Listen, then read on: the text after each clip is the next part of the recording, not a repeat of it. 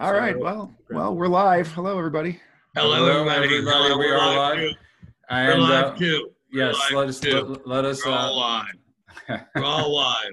Let's. Dummy was telling me we're all live. We are all live, and we are all in different locations tonight. Nobody ever seems to all notice live. my picture in the background that I'm so proud of that I found at a vape shop, and I want to Oh welcome. yeah, what is that? Who is that? Who is that? It's Who is that? it's our distant cousin Albert Einstein, and I want to welcome everybody back to the world Oh, very according. good. I want to welcome everybody back to the world according to Ben Stein, I'm and very glad to be here.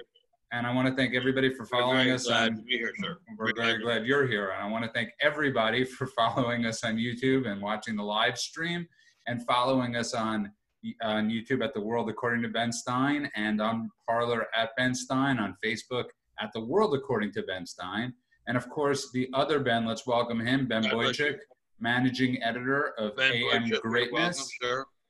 Happy to be here as always. Thank you. Thank you. And good to see you. And of course, Mr. Esoteric himself, the Nixon Trivia King, Lewis. Fine. Welcome back, Lewis. Good to be here. And of course, one of the busiest men in America right now, Parler's Director of Outreach, Mr. Remzo Martinez. How are you, Remzo? Welcome, Remzo. Hey, everyone. Great to be back. And I love Ben Stein's enthusiasm. If we should all, at the ripe age of 65, have that young enthusiasm. 75. Tomorrow I will be 76. Yes, you will be. Yes, and 76. Almost happy birthday. But of course, the man of the hour, the man of every hour, America's humble servant, entertainer, provocateur, lover, sinner, Benjamin Jeremy Stein. Welcome. Now you could say something. But now I'm happy to be here. God bless you. It's great to be here. I'm reaching you from Rancho Mirage, California, a wonderful place. I hope you all are happy and cheerful. And I want to just start this off by, we posted on Facebook and I spoke to you about this, to quote Al Michaels, at the 1980 U.S. hockey game, which oddly enough was Russia versus the communists, which sort of feels like the battle we're facing now. Is at the end of the game, he said, "Do you believe in miracles?" And I want to just name off a few things. Donald Trump has faced going broke. Donald Trump has faced, obviously the last election was an absolute miracle. He beat the collusion thing. He beat all of these things. So there still is a chance, Ben, that Donald Trump has one more rabbit in there. He could still pull this off. If he had Perry Mason, and his detective Paul Drake, he could do it. I think I saw, if my eyes on this evening, I saw the great genius Alan Dershowitz on TV last night explaining the path to do it. I think it could be done. I want to see it done. I am frankly terrified at the prospect of losing him. I think he's been a great president, and I hope and pray he pulls off a miracle, and he is there in the White House for another 4 years. I think the guy is a miracle worker, and I'd love to see him continue. So there still is a chance, and of course I want to welcome Katya joining the show from you need to turn on, we will get to you in a second, but Ben Boychuk, what are your thoughts on this? Yeah, well, let's do a proper introduction for Katya we will in a minute. Second, yeah. Okay, but no, the good news apparently is that, we'll see. There's supposed to be a lawsuit filed in Georgia tomorrow by Sidney Powell, and maybe this will be the long-awaited Kraken, or we'll have to see what the complaint says. But I took that as a somewhat encouraging sign. I've also taken as somewhat encouraging that the president's legal team has remained more or less steadfast, and they're going to push ahead as best as they can. It seems to me that there's time, and there's still some chance that this thing can get pulled out. But I kind of think that remaining resolute and generally optimistic and waiting to see what comes out is probably the best course. And I want to welcome everybody back. And I would like to say, this charming creature to my right. Just joining the show is Katya Sedgwick. She is from The Federalist, Legalist Direction, and of course, Spectator USA. She's joining us a little late, but always, we have no rules here. We have no structure. As somebody said, we're like a Hollywood speakeasy, Katya. And tonight's discussion, we're sort of because you just joined us, and to reset a little bit, we're talking about, there still is, it might be a long shot, but they gave Trump, no transition. The whole thing was screwy. I think he's allowed to fight as much longer as he possibly wants. Katya. Absolutely, that's the Constitution. Yeah, Katya. Yeah, well, and I actually, from my point of view, if transition doesn't go smoothly, it's not so strong federal government. It's a libertarian holiday, so why not? What country are you from? Ben asked. Well, it's now Ukraine. Ukraine. Okay, brilliant. Very apropos for this whole from an insider's perspective. Oh yeah. Let's jump into this a little further.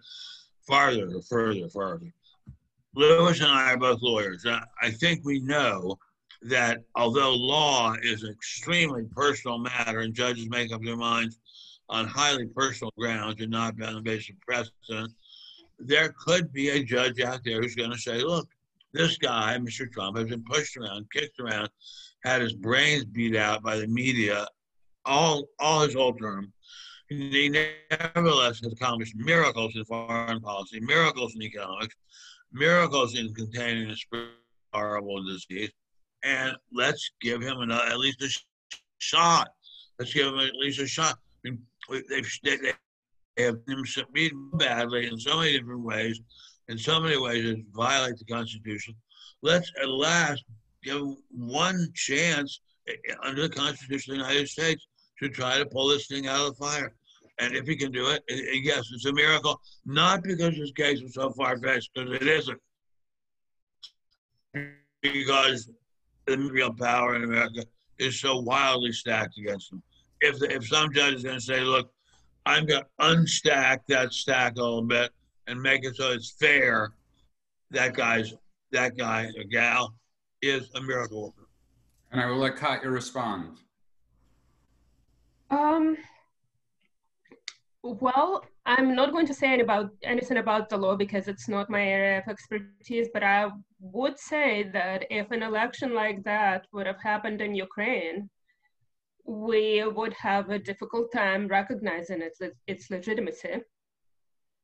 You're right. In fact, there was a report today that 97% of Trump supporters, and I don't know who the other 3% are, still believe that the election was stolen, and about just a massive amount of. So on that, let's go to the other lawyer in the room, Lewis, who absolutely really raised the most brilliant point. And I think people really missed the point that Lewis was bringing up, was where are all the mathematicians and statisticians screaming? They might be on Trump's legal team, but for 8 months, Lewis and Ben and everybody else, we watched scientists speak and we were glued to the TV. What makes us think that if the Trump administration would just put the MIT people and all those other people in front of the camera, we might be intrigued once again too, Lewis? Well, timing is of the essence. I think the Trump White House or the Trump legal team may have missed its moment in that regard, but there are discrepancies that are reason for concern. I don't know if they're necessarily legal arguments, but they are reason for concern, and they should concern all citizens. Namely, there is no exit polling, to my knowledge, even though exit polling is very unreliable, to suggest that people split their tickets, that they voted for Biden, but down ballot voted for Republicans. We haven't seen any physical evidence to prove that or to disprove it. We don't even know if there is physical evidence in those states that are in question, say Pennsylvania or Georgia or what began this discussion on election night and then the day after, Wisconsin. But there's nothing, as I said before, with regard to the exit polling to suggest that people voted for Biden and then down ballot voted for Republicans. What I think may have happened, I don't have the evidence to substantiate this, but what I think may have happened is that the media expected one thing, was surprised by another, and is now trying to square the circle, so to speak. For months or almost a year, we were told that there would be a blue wave. There was no blue wave. Tsunami. Right. Yeah. And I took it as a given without even looking at the polls. I took it as Susan Collins, senator from Maine, didn't have a chance. And she won re-election. And as you watched during the night, Republicans were doing very well. They did well, even though there are still some House seats that have yet to be called, which is shocking enough.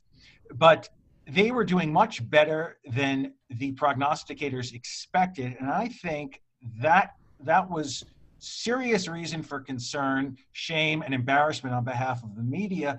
And then the narrative begins to shift. And this gets to an issue of oversight, chain of custody, and how our elections work, because the evening ends with media telling us what? President Trump with 90-something% reporting in this state or that state, but not so subtly, come tomorrow morning, we expect that Joe Biden will be the projected winner in Wisconsin, in Pennsylvania, No, you raised great Georgia, points. and we've already called Arizona. Well, You raised great points, and I would love to hear from Rems. Oh, sorry, Ben. Go ahead. Well, let me just say again, and we've been saying this since day one, there are some statistical anomalies here that simply cannot happen. These dumps in the upper Midwest, these huge numbers of votes, all of which, 100% of which went for Biden, it's a statistical impossibility. That's being totally ignored by the media, even the mighty precious New York Times. Nobody is going along with that. How can that be? How can we be ignoring that? How can we be treating it as if it's just ordinary politics as usual? It isn't. Something uniquely astonishing happened in this election. Nobody's treating it as if it were anything but a little minor glitch, favorite term for this election. No, it's not that. It cannot be explained by a glitch. It can be explained by a group of people who are creating the appearance of a glitch. It can't be explained by a glitch. That's a great point. Remzo? When I was at the Washington Times in 2019, I got to ask for a lot of insight from a lot of our reporters who are watching the impeachment hearings and everything with the Mueller report. And one of the things I really remember the most from one of our reporters was this whole thing has been based upon the premise of you've already come to your verdict, you've already reached your conclusion, and now what you have to do is you have to backtrack to find the evidence. And right now, it seems like that's happening. It seems like Project Veritas and a lot of other reporters are finding the evidence while the Trump team goes ahead and screams out the verdict, and they're backpedaling on this. And right now, if there's a crack-in, if there's some type of big expose that's going to happen, time is not on your side. And right now, it's getting to the point where I want to believe it. I want to see that there's giant proof of probably one of the greatest thefts of American electoral history. One of the greatest thefts Just say it. I need to see evidence. One of the greatest anywhere. I mean, to steal, if it happened, an election in the greatest power in the world, that's unheard of. I mean, that's a very, very, very big theft. There's never been a theft comparable to that. Yeah, I mean, for big claims like this, you need big evidence. I mean, there are a lot of people that are discussing this, and they're often being slandered with being called conspiracy theorists. Right. But, I mean, ultimately, here's the truth about it. For a conspiracy to work, you need 3 people in the room trusting that the other 2 won't go out and spill something. So we've called Biden a moron. We've called him somebody that has dementia. We think that he's surrounded by not so bright people, kind of in the slow lane for this. Yet somehow they were able to go ahead and mastermind massive rigging across 50 states and Maybe he hundreds wasn't of part of thousands it. of individual counties. But that's not what people are alleging. Maybe Mr. Biden wasn't part of it. Maybe they figured he was too dopey. Yeah, to be yeah, I part of got it. yeah. So some other group, and he really does think he won fair and square. And if you just tuned in, you are listening to The World According to Ben Stein. We're joined tonight by special guest Katya Sedgwick. And we all probably, a few of us want to know about the last name, if that your relations to any of the Sedgwicks, but who writes for the Spectator USA, Federalist. No relations to Edie, no relations to the General Sedgwick, Civil War general. It's my husband's name. It's a great name. And Ben Boychuk, if you will please tell us about a little bit for people to find us. Ben. Well done. Yes, well done. Boychuk, I know how to work a mouse. Ben's not Ben Stein, he's Ben Boychuk. Yes. Okay, go ahead, Ben Boychuk. Go for it. Go for it. Thank you for tuning in to the YouTube live stream. If this is the first time watching, you can. We would be very grateful if you would hit the bell in the upper corner of your screen and subscribe to the channel so you can get notifications when we're going live or when the videos appear. Please like us on Facebook at The World According to Ben Stein. You can find the audio versions of this podcast in many fine venues, including iTunes, Spotify, and on Stitcher. And above all, most importantly, follow us on Parler at Ben Stein. Thank you very much. I want to welcome everybody back to The World According to Ben Stein. I am having certain glitches with the internet. Hopefully the room change helped. But we are talking about the president tonight. We're talking about, and Katya being from the Ukraine, which I want to know, being from a country like that, you came here obviously, and you see what's going on. And you came to us, many people come from places like the Ukraine and other places that come to America to escape this type of stuff.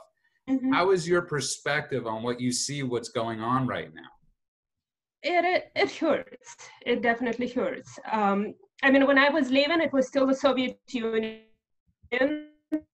so I never got to participate in a free and fair election.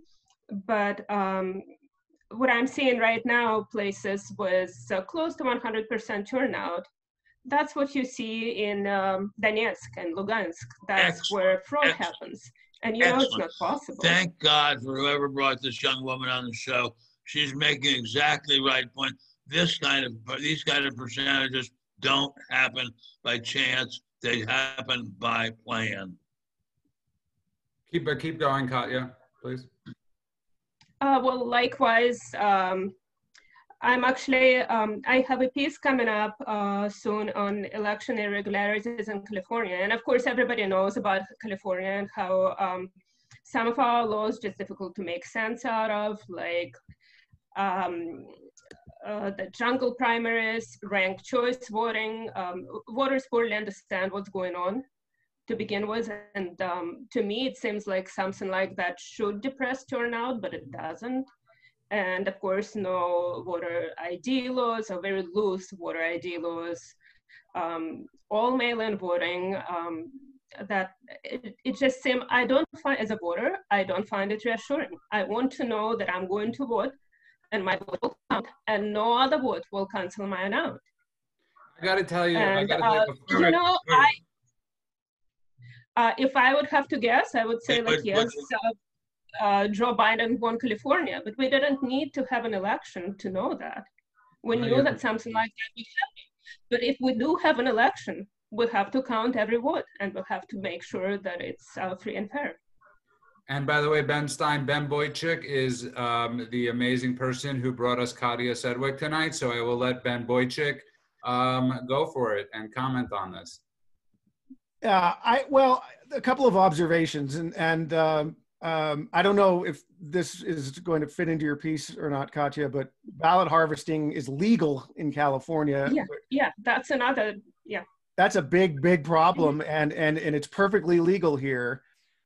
which really makes one think that the reliability of the vote going forward is highly questionable. Yeah, it's basically legalized fraud. Right. It's basically like what? I'm sorry, madam. What, basically what? Legalized fraud. Legalized fraud. Fraud. Yeah, very scary stuff. But we've been saying it all along on this show. Something wrong happened that simply is against the laws of mathematics and statistics. Nobody's putting it up on the stage, on the screen. It's as if it's as if we six are the only people who discovered it. But everybody I talk to who knows something about statistics says, well, of course you're right. Of course it couldn't have happened by chance. It had to have been some kind of plan. I wonder too, and I'd pose this to you, Ben Stein, and Lewis, in terms of making an argument. If you say, put yourself in the position of the Trump legal team, if you had to go before a judge in, say, Philadelphia, would you say? I mean, one thing I haven't heard, and maybe this argument has already been made, but what I haven't heard and what I would kind of like to hear is, Your Honor, our contention is that because of, for example, the removal of poll watchers, the covering up windows to prevent people from observing, forcing people to social distance, not just 6 feet away, but in some cases I've read 100, 150 feet away. Wow. Your Honor, by definition, that is disenfranchising the voters. Those facts alone represent, the disenfranchisement of the voters. Therefore, the whole thing is suspect, and therefore, toss it out. Does that? Yeah, I mean, exactly right. So, look, when the Civil War started, there was nothing in the Constitution that said you're not allowed to leave the Union. You have to stay in the Union. That the Supreme Court only ruled once on that whole issue, and they said you can leave the Union. Secession is allowed under the Constitution. So I don't see anything in the Constitution saying you cannot postpone the counting, and if there's some highly suspect voting going on, you can't have another election or at least count again. I don't see anything in the Constitution that says you cannot have a second look. This is a big, big subject. A second look is nothing compared to the magnitude of the stakes. I don't even think it's a second look. How about a first look? Very well put, Judith. Very well put. Because as Lewis refers to it, with the statistical, with the anomalies of the House seats to Biden's victory, to all these statistics. We were all watching that night, and we all saw the first major dump at 2 a.m. That was our first look at this rigged election, at this voter fraud of 130,000 votes that just happened to go for Joe Biden. So, Lewis, I mean, we're talking about we haven't even had our first look at this. Well, there's a difference between court of law and court of public opinion, and I think Trump has missed a huge opportunity in the court of public opinion because there is a precedent there. And the precedent is Ross Perot. Ross Perot took a subject that was purportedly obtuse, too abstract for voters, and too difficult to articulate, especially in his way. And yet he turned it into a television phenomenon. And that is the deficit. He used charts to illustrate the seriousness from his perspective of the national debt and the deficit, two separate things. What the Trump team should have done, in my opinion, is if they hadn't bought television time, they should have held the rallies that they've been holding, but instead done it like a modern day version of the Scopes trial, where the person who is the lead statistician with charts that are on the Jumbotron in these arenas says, I want you to look at that red bar, and I want you to look at that blue bar. Now, the difference between the two, and I'm going to draw the line here, is, as a matter of statistics, impossible. And then drill down further. Be very specific. let's look at this district or this county and this state. We're talking about 3 states, or we're talking about 4 states. They needed to outline the argument, enumerate what's in dispute, how many states, how many votes, how many counties, how many poll places, and how many ballots, and also what do we as a people know or have a right to know in terms of reportage, because as recently as January 20th, NBC ran stories about Dominion voting systems and the alleged problems and cybersecurity issues. And now the same news department is running stories saying any such allegations of fraud, mismanagement, abuse, or theft are not only unfounded, but for all intents and purposes, impossible. No, it's a great point. And Ben, I see you getting extremely sad by the. Yeah, because what we're doing here is saying politics supersedes mathematics. Now, I think every one of us knows enough about mathematics to know mathematics cannot be superseded. And I go back to a point that we made early on in this show, and I respectfully would like to make it again with respect to my late father. He used to say, when faced with situations such as this, where the people on television say, but look, figures don't lie. My father would say, figures don't lie, but liars figure. And we have, I think, some liars doing some major figuring, and that has to be gone into in great detail. This Constitution is the summit of man's achievement. Lord Gladstone said, I've said this on the show before, it's worth saying every night for the rest of all of our lives. The Constitution of the United States of America is the greatest work struck off by the brain and purpose of mankind ever. We cannot let it rot. We cannot let it molder in the ground as if it were of no importance at all. It is of vital importance to the whole future of mankind. And for those that don't know, and you might not know this, but basically Ben's father is a man named Herbert Stein, who was the chairman of, Ben, say it, because I always get it tongue-tied. Chairman of the President's Council of Economic Advisors. And Ford. Yeah, just an amazing position. So when he said that has a, and when Ben speaks, when everybody speaks, you know what? Everybody has eyes. And Remzo, I go to you. Because does this disenfranchise you at all? You being the youngest of the lot by a year or two, does this disenfranchise you? Like, look at Georgia. So before I answer that, I kind of want to make a correction. Lewis was right. I'm not accusing Joe Biden of rigging the election. He was right. That's not the general claims. What I wanted to illustrate a while back was that if we have to start from there, and we know that that's not true, what we're going to begin to see is that this was just way more disconnected than we ever assumed. And this is going to take us way past December. It's going to take us way past January. I think if they wanted to find that big moment to go ahead and show that there was some mass collaboration on any party, then they would have to go ahead and do it sooner than later. But in terms of disenfranchisement, I'm a libertarian. I really don't care much about these elections because let's just go ahead and look at this. Republicans gave up on the deficits. Democrats are anti-war. Civil liberties are being trampled on in Republican states and Democrat states.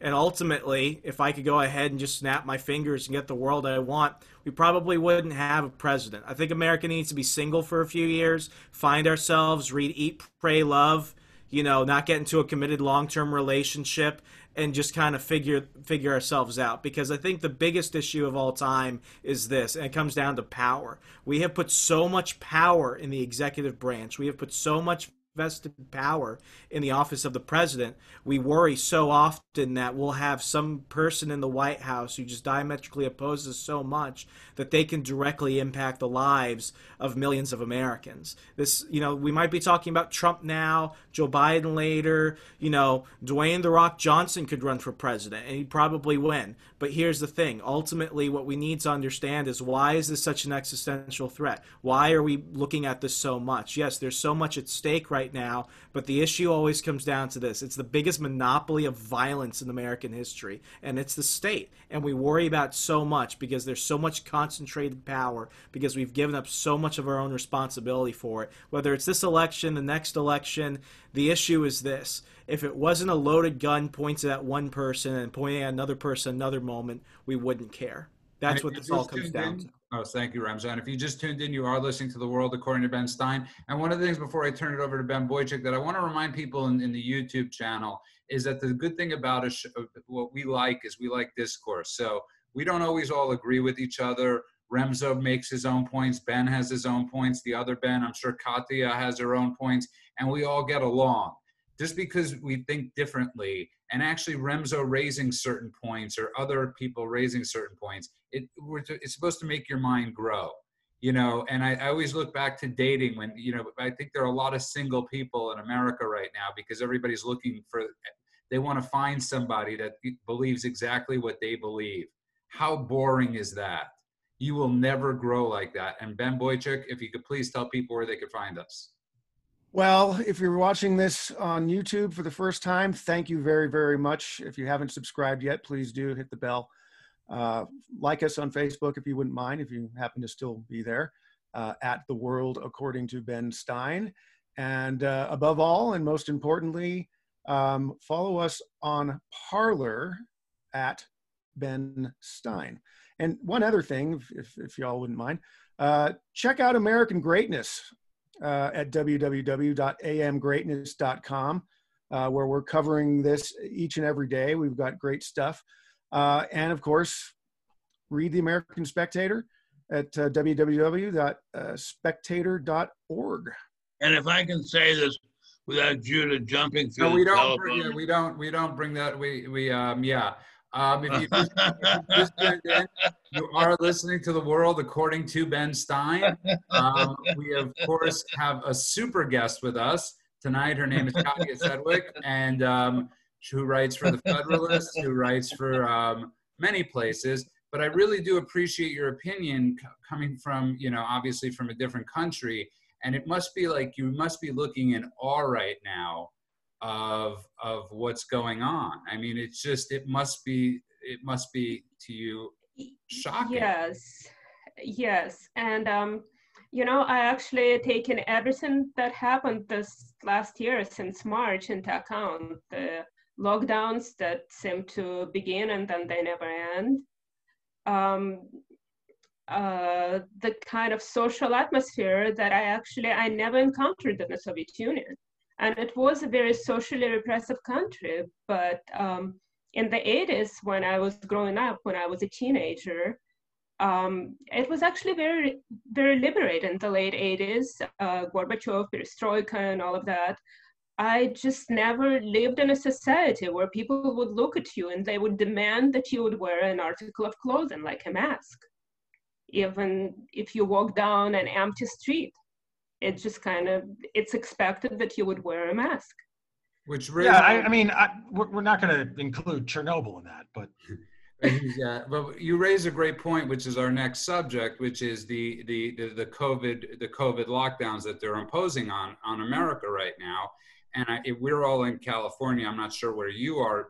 Remzo's obviously not in California either. And we brought this up the other night because now they've taken away, as Ben Stein so aptly put, they've taken away his indoor and outdoor dining, you know. And he raised the question of what really, I mean, this goes to the same thing as we're talking about the election.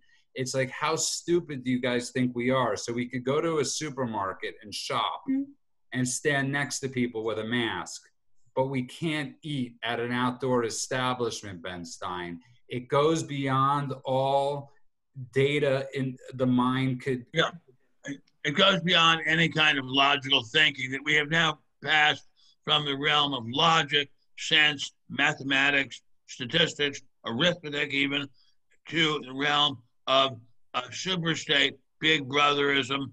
A big brother knows more than everybody else. Just the fact that Big Brother said it makes it true. There's a wonderful movie I strongly recommend it called Downfall, about the last days of Adolf Hitler in the bunker in 1945. And at one point, somebody asks Eva Braun, Hitler's girlfriend, What does the Fuhrer? I mean, how can the Fuhrer? How can you be agreeing with the Fuhrer about this? I mean, everybody knows that there's such and such a thing that he believes in is impossible. And David Brown says, but he's a Fuhrer. He's a Fuhrer. It has to be true. He said it, and he's a Fuhrer. Same thing. Media says it must be true. Big media says it must be even more true. Big media unanimously said it and said that if you disagree with us, you're crazy. It has to be true. It absolutely has to be true. And that's a great point. And Lewis and I actually, and I spoke about this the other night, share a common friend who is more on the fringe with certain beliefs. And that's actually how Lewis and I met. And he brought up the idea years ago to me of beta testing. And I've discussed this with you, Ben, when the power company will shut down, whether this is true or not, to see how people react. And I feel almost, Lewis, like California now is doing one massive beta test for the rest of the country to see what we're willing to withstand as far as dictatorship goes. Well, it speaks to the point we talked about earlier, and that is, what is the value we as a people assign to documents? We have paper money, we have a paper constitution, and the question is, does it have the moral authority and the legal tender and the full faith and credit? By which I mean, we do impose greater force and safety for the transport of greenbacks, something that's fungible, dollars, in a Brinks truck to a bank, than we do with votes. And we don't even know how that process works. We can find out if we go online, I presume, to a degree, who counts the ballots in this place or that place. But is California, a testing agent? Well, it's been a trendsetter for decades. It was known during the second half of the 20th century as the America of America, where people could start again. Absolutely. America's America, and that is a very, very huge one. And LA, where many of us are, is America's America. And here, everything is manipulated and screwed up by Hollywood, whose business it is to pull rabbits out of hats. Now let's have some reality testing and see if you're not pulling a rabbit out of a hat, but if you're really looking for the truth instead of an illusion. What are we looking for? What are we going to find? It's a very scary prospect. Well, California does not set trends for the nation anymore. It sets trends that are geared more toward China, because the marketplace from films and such is geared toward action and little dialogue, because, surprise, English heavy dialogue is not going to sell well in China or Asia. And there's a general dumbing down of our so-called soft power, our films, our books, entertainment. It doesn't foster any degree of aspirations or aspirational living by people abroad to come here legally and be Americans. The notion of the American dream is a fantasy in fact, and unfortunately no longer even on film. And Remzo, I just want to talk about this quickly because you brought up something, Lewis, that Ben posted on Facebook yesterday that some people really misconstrued, which was that it's easier to vote than it is to get verified on Parler. And when Ben wrote that and we thought of that, we were saying it should be a lot harder to vote than it is to get verified on Parler, which I'm very a big advocate for the verification process myself. But we have literally zero. Everybody got in the mail a ballot. Nobody had to prove anything. I mean, there was no proof during this election. It's absolutely frightening that to get Mucinex over the counter, you need a driver's license. But to send in mail-in ballots, you didn't need any sort of anything, Remzo. Yeah, I thought the post was funny. I laughed because it's true. And, it's like going back to what Lewis so correctly said about, how we protect paper money. I mean, during, I think this is actually, and correct me if I'm wrong, this is probably the first year in probably 2 decades we haven't had a school shooting or something like that. I mean, obviously because there's no one in school. But, when that was occurring and people were asking, how do we go ahead and protect our students? Somehow the idea of putting armed guards there to protect them was just seen as an extreme. But it's like, if you value, human life so much, why wouldn't you want to protect it? We put armed guards in front of vaults. We send armed guards out with handcuffs to briefcases with, pounds of gold and money. Why wouldn't we go ahead and protect human life that way if they're just these designated kill zones for people? And it's because they ultimately aren't talking about the real topic. What they're doing is they're projecting onto what they really want, which is they want no guns. They want no security. They just want to go ahead and use this as a smokescreen for something else. And when it came to this election, for people on MSNBC and CNN and HuffPo to go ahead and say, well, let's talk about how, voter ID laws discriminate against people. The only people who voter ID laws discriminate against are non-Americans. It's called the basics of law. You need to make sure the actual citizens are voting. And why is it? It's because what they want to do is they want to deteriorate the system. And they did this. We received paper ballots in the mail. I didn't even request one. And I know people in Arizona that happened to. I know people in Georgia and Florida and Alabama even that happened to. Because ultimately, it doesn't come down to what is right. It's what it comes down to is what is expedient for their cause. And it's a war mentality of anything goes. You're completely right. And we discussed this the other night, Mr. Stein, is that Republicans do not have that war mentality. And they have in the past, they've had a foreign war policy. But as far as winning elections, Republicans do not, have that. I'm not praising that. I'm not saying it's a good thing. Well, because what they're doing is they're willing to bypass the law. No, I understand, but we need to fight fire with fire is my point. And as we have the Georgia elections coming up, Ben, it's Stein, it's very frightening for people to believe in Georgia that their votes are going to count. What's frightening is that this has been going on since the beginning of Mr. Trump's term.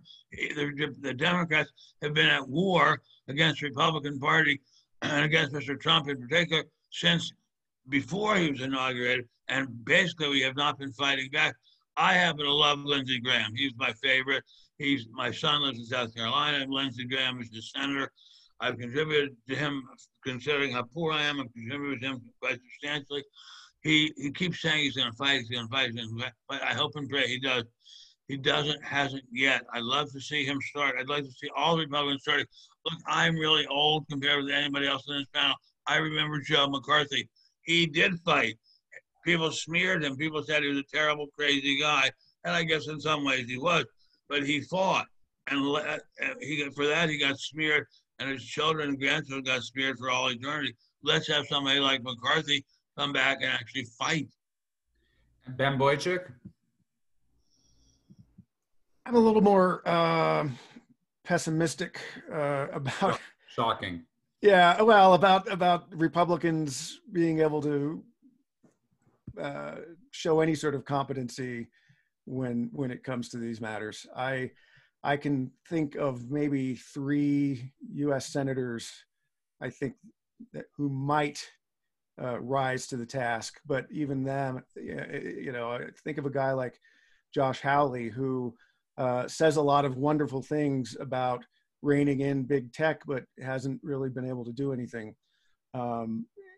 I would humbly suggest that given the political realignment that's underway in this country, that it's not outside the realm of possibility that in the next few years, maybe 4 years, maybe 5 years, the Republican Party as we know it will no longer exist, and that something else may emerge from it, in part because a good many of the 73 or so million Americans who voted for Trump in this election are simply not going to want to go back to the status quo. And let's go back to let's talk about who really started this. Joe McCarthy, not Joe McCarthy, George Wallace of Alabama. It was an amazing thing. George Wallace came along out of nowhere, out of absolutely nowhere, and he said, "You are not being counted. You are not being counted." I'm not talking about racism. I don't care if you're black or if you're white. I want you to be counted. I don't want just the elite and the people who belong to the country clubs to be counted. I want everybody to be counted. And he lived in Alabama, and he said, "Oh, the children of the executives of the big steel companies in Alabama, which is a big steel producing state, or at least used to be, they're counted. But the workers, the people who work on the assembly line, they're not counted. The executives, yes, they're counted. The assembly line workers, they're not counted. I want to count everybody who works and makes a living and is not living on welfare. I want to count all of them." He got the nail right on the head. He won a number of enormously important Republican primaries, and then he just disappeared. He was swatted, I think his phrase, English have, sunk without a trace. And he started this, and somehow some new guy is going to come along. I think he's going to be more eloquent than Mr. Trump, but he's going to have the same ideas. We're not going to let the working class just disappear without a trace. Yeah. And on that, it's a great point, Ben. Both of you, brilliant points, Ben B and Ben S. It's in the air, the Bens. And Ben Boychuk, if you could please tell people where they could find us. Well, if you're just tuning into the YouTube live stream now, thanks. You're a little late. You might want to go back to the beginning and catch up. But while you're at it, please subscribe to the channel so you can get alerts, so you know when we're doing this. We'd sure love it if you would like us on Facebook, if you happen to still be on Facebook. And above all, most importantly, follow us on Parler at Ben Stein. And I want to welcome everybody back to The World According to Ben Stein. In the future, Remso will be doing all our promos. But I wanted to get something, really a quick point, and Katya said with us tonight, and I mean, everybody in the audience is really appreciating and value your opinion because you come from a different country. But the question I want to pose to everybody in the last few minutes we have is, what is the hurry? If nothing was done illegally or incorrectly, who cares if it takes a few extra weeks? I think it's, people want to talk about Occam's razor. That really is the simplest question. If it was also kosher, why, Katya, can't we just have a couple weeks to do the counting? Absolutely. Well, I completely agree. Yeah. What is the hurry? And look at what Abraham Lincoln did in the case of the Civil War. In the Civil War, there was, as I said before, there was nothing in the Constitution saying you couldn't secede, a state couldn't secede. He said, "I'm going to make it my business to make sure states can't secede." And 400,000 or 500,000 white people, maybe 600,000, died to make sure states couldn't secede over the issue of slavery.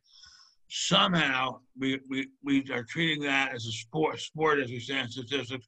It can't possibly happen again. It could happen again. We could have a president who said, "This is so important that we're going to have another vote." If the president loses that vote, okay, the president loses that vote. But at least we gave arithmetic a chance. At least we said, we're going to say arithmetic has some role here. It isn't just the opinions of the beautiful people. Arithmetic has a role. Great point, Katya. I want to get back to you though on that point, because I know you're right. Are you with the Federalist and Spectator USA? But in your eyes, wouldn't it just be the simplest thing to just say, you coming from a place where we lack certain freedoms, to just say, hey, if there is an issue, why not just count again? Yes. And also, I believe there was a Rasmussen poll that found that something like 25 or 30% of Democrats believe that the election was stolen. Yes. And I don't know if there were Democrats or Democratic Socialists, and maybe that was their bias because they believed that it was stolen for Bernie as well. But with numbers like that, it seems like it's a wise idea to either redo it or do a complete audit for the whole country. And that would include California too, where we can somehow never figure out our elections in a way that they make sense to people. Yeah, and I just want to raise this quick point. Remember how everybody always used to say it made Trump look guilty to fight back? Mm-hmm. Well, it makes people look guilty to not want to have a count. It Yes. makes people guilty to yeah, Lewis, go ahead. I'm listening. Okay, Stretching. yeah, anybody jump in, but that's my whole thesis on that is they look more guilty, Ben. I couldn't agree more. We look more guilty if we don't actually throw ourselves in this and say what counts more than the words of the Constitution, which are incredibly important, is giving us a straight count and saying the essence of the Constitution is that all the votes count. Let's count all the votes. Clearly, something wrong happened in the counting of votes. Let's start again. If Mr. Biden is so wildly popular, if he's such a great guy and everybody wants him to be president, he has nothing to worry about. What is he scared of if everybody really wants him to be president? What's he scared of in having another count? And Remzo, just for the record, Rand Paul came out today and said to every libertarian in Georgia, vote Republican. Good, great. Libertarians don't even listen to other libertarians, so I hope they listen to him on that. Ultimately, I was looking around to make sure no libertarians were jumping out of corners about to hit me with a spade or something. Here's this, and I'll say this every year, every election, whether, no matter who's running. We need to limit the power of the imperial presidency. We need to limit it so much that it never matters who's president again. I think a lot of it just has to do with people being not unnecessarily ideological, especially in California. Like what I see around, in this house, we believe in science everywhere. And whereas they basically vote their ideology, and that's what's important to them. And usually there's a strong turnout for general elections. But local elections get much less interest. And it seems like it should be the other way around, because if we can't walk out of our houses without stumbling on a junkie, there is obviously a problem. And that's a problem that should, to a large extent, be solved by local governments. But somehow it's not seen this way. You're completely right, but there's also the fear with local governments of what they're locally doing to us right now in the state of California, Lewis and Ben, who both live or all of us who are under a curfew tonight of 10 p.m., leaving up to the state government, to local governments also could be, Lewis, I saw you raising your hand.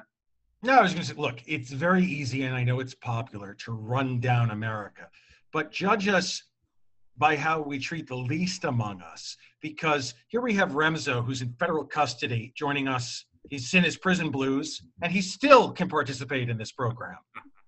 That's a testament to this country. It's a testament to our Constitution, to the Bill of Rights, First Amendment, the Fourth Amendment, Fifth Amendment. They apply to non-citizens, but still. Lewis, not everybody gets you're crazy. Let's just okay. Look, let's just say, what possible harm can come to us by saying there's 74 million of Americans who think their votes weren't counted properly? Okay, we're going to count your votes properly. What harm can come to us?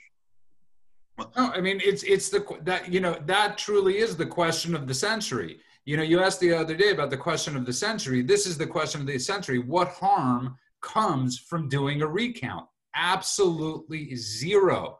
And if you want to, unless you want to disenfranchise 74 million supporters of the president. So if that's your goal, then you might, I hope to God that you don't succeed. But that's the only goal, is disenfranchisement. But I'm going to play devil's advocate for a moment, because this is the counter argument that you should have a response to. If I'm a representative of the Biden campaign, I'm going to say, look, the recount rules differ state to state. And we won the states, or enough states, to get a minimum of 270 electoral votes. And if there were issues of fraud, or there are suspicions of fraud in any of those states, but take, say, Wisconsin, Georgia, and Pennsylvania as examples, then there would be either an automatic recount, or the courts are decisively going to rule in President Trump's favor. That's the response we have to anticipate and have a counter response to. Ben Boyd, let's go forward with it. As we've all agreed, what is the harm from doing it? Where's the harm come from? Katya? Well, You know, I'll can play. you just add that it disenfranchises if we don't do recount, if it's not a free and fair election, we don't just disenfranchise the people who voted for the person who allegedly lost, but disenfranchise everyone. Because if you, to get to the result, you have to cheat, then no vote matters. And by the way, It was predetermined. We didn't have to vote.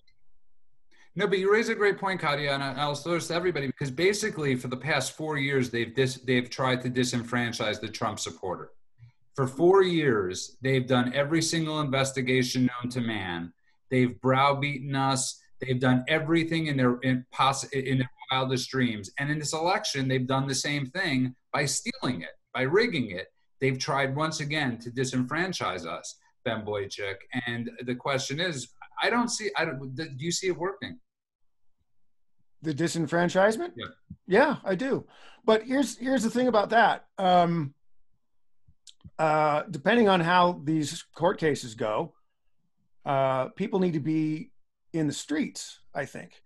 And not just on this election. They need to be in the streets over the way governments are handling COVID-19. Mm-hmm. And I'm going to use the remainder of the time that we have, which is not much, to talk about one way that people can do that. We're in the process, we talked about it on the show the other night, we're in the process of putting together a demonstration on Sunday night in Beverly Hills. More details to come, but we're going to get together around 9:30 on Sunday night in Beverly Hills. PM, Sunday night, PM. And we're going to break the curfew. And we'll see what happens. Because, you know, a lot of jurisdictions in California have said they won't enforce Governor Newsom's ridiculous curfew. But Los Angeles County hasn't said that. And the various cities of Los Angeles County have not said that. And, you know, we've talked about before how there, in many cities, including Beverly Hills, there are steep fines for not wearing a mask outside. So, you know, we're going to get together on Sunday night and we're going to show that this curfew, anyway, is a complete farce. And I hope everybody who's listening to this, if you're in Southern California, and, you know, it's the end of a holiday weekend, I realize, but if you're close by, come out and join us because it should be a real humdinger of a deal. Remember, nobody's La raza unida de sempre vincerá. You remember, nobody's really working, so it's not like you're going to miss your job the next day. So, I mean, every restaurant owner, every waiter, every waiter. Wait, you're gonna be late to the living room? Commute was insane. You can't believe what happened in the hall. I will be. I'm so excited about this. It's great. It's just great. Yes, Great. and here's the kicker. So we're not just going to break curfew, but we're also going to dine out. So Ben will be eating outdoors, which is also illegal. So Ben, you might get double fine, but that's what we're willing to do. What is? I'm going to bring a huge amount of Doritos. Those are my favorite. Yeah, so that's right. We're going to be dining out. It's going to be like a tailgating party. And Katya, wherever you are, you're more than welcome to join us. And we have borscht. Sorry, Katya. I'm in Oakland. Or near Oakland. That's you chose wisely. that's no excuse. Remzo, I know you will not be joining us because you did not accept our plane ticket that we sent to you. But I would have accepted any ticket anywhere. I've been stuck here for 9 months. I know the federal marshals will get you where you need to be. 1 second, Remzo, you're telling me if we paid for your trip out here for this thing, you would come? Yeah, man, I work remote. Okay. That's Ben Boychuk. I'm not saying right now. I've got plans. You didn't ask me in advance. You guys sprung this up on me, but next time we can pre-plan. No. That's no. Plans are not an excuse. You have to be there. Remzo, it's COVID. There are no real plans anymore. You know, come on, man. As Joe Biden says, Remzo, if you come on, man, Remzo. Someone's got to make sure the parlor trains run on time. Yeah, you could do that abroad. And and again, I want to just Ben Boychuk. And I are coordinating this because Ben Stein told us we are. But on that note, we had dinner last night, and sadly, Louis, I'll give you about 30 seconds because Louis had a passing a few hours ago of somebody very special in his life, and and Louis, if you could tell us about your dog. Yeah, so I had Ben Boychuk and Judah and his wonderful girlfriend. They joined my family for dinner last night, and they got to meet my wife's, I say my wife's, it's ours, but it was my wife's because he predates me. Our beagle, Manny, that she adopted. He was a rescue, and he was and he had one eye. He had his eye removed about a month and a half ago. He was dancing with Judah's girlfriend and my wife and daughter, and he passed away today. And if anybody knows sadness about passing of dogs, obviously it's Ben Stein. It's all of us. It's heartbreaking, and our hearts go out to you, Louis. Thank you. And I want to just thank everybody for listening, but I also want to tell everybody, don't give up the fight yet. Okay, there's still, President Trump is one of those people that doesn't give up. Ben Stein, as you say, he never gives up. He never surrenders. And as long as he doesn't concede, we're there with him for the party as long as he wants to go on. Well, we don't give up. We have a plan. We want an America that is free. We want an America that's part libertarian, part Republican. We want an America that believes in God. We want an America that worships and reverences life. These things are not going to change no matter who gets sworn in on January 20th. We believe in life and liberty.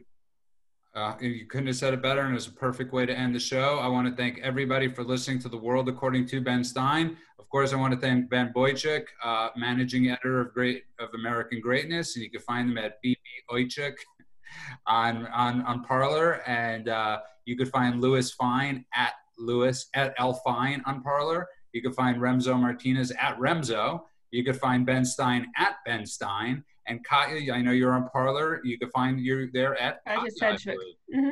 And you got blessed, and nobody else had that name. And I want to remind everybody that they could to follow us on YouTube at The World According to Ben Stein, like us on Facebook at The World According to Ben Stein, follow us on Parler at Ben Stein, and just follow us. Tell your friends, tell everybody, because this is a movement. And I want to repeat once again before we leave that I love Remzo, and I honestly say that just because Remzo doesn't think like the way the rest of us do or all of us do, the whole point in this is that we could have a discussion and walk away. Right now we can't all eat together, but usually if we would, and we'd give each other a hug. I'd give Ben a big hug and say good night, Big Haas, and I will see you later. And I just want to remind everybody that what separates us and them is that we could actually have discourse and conversation.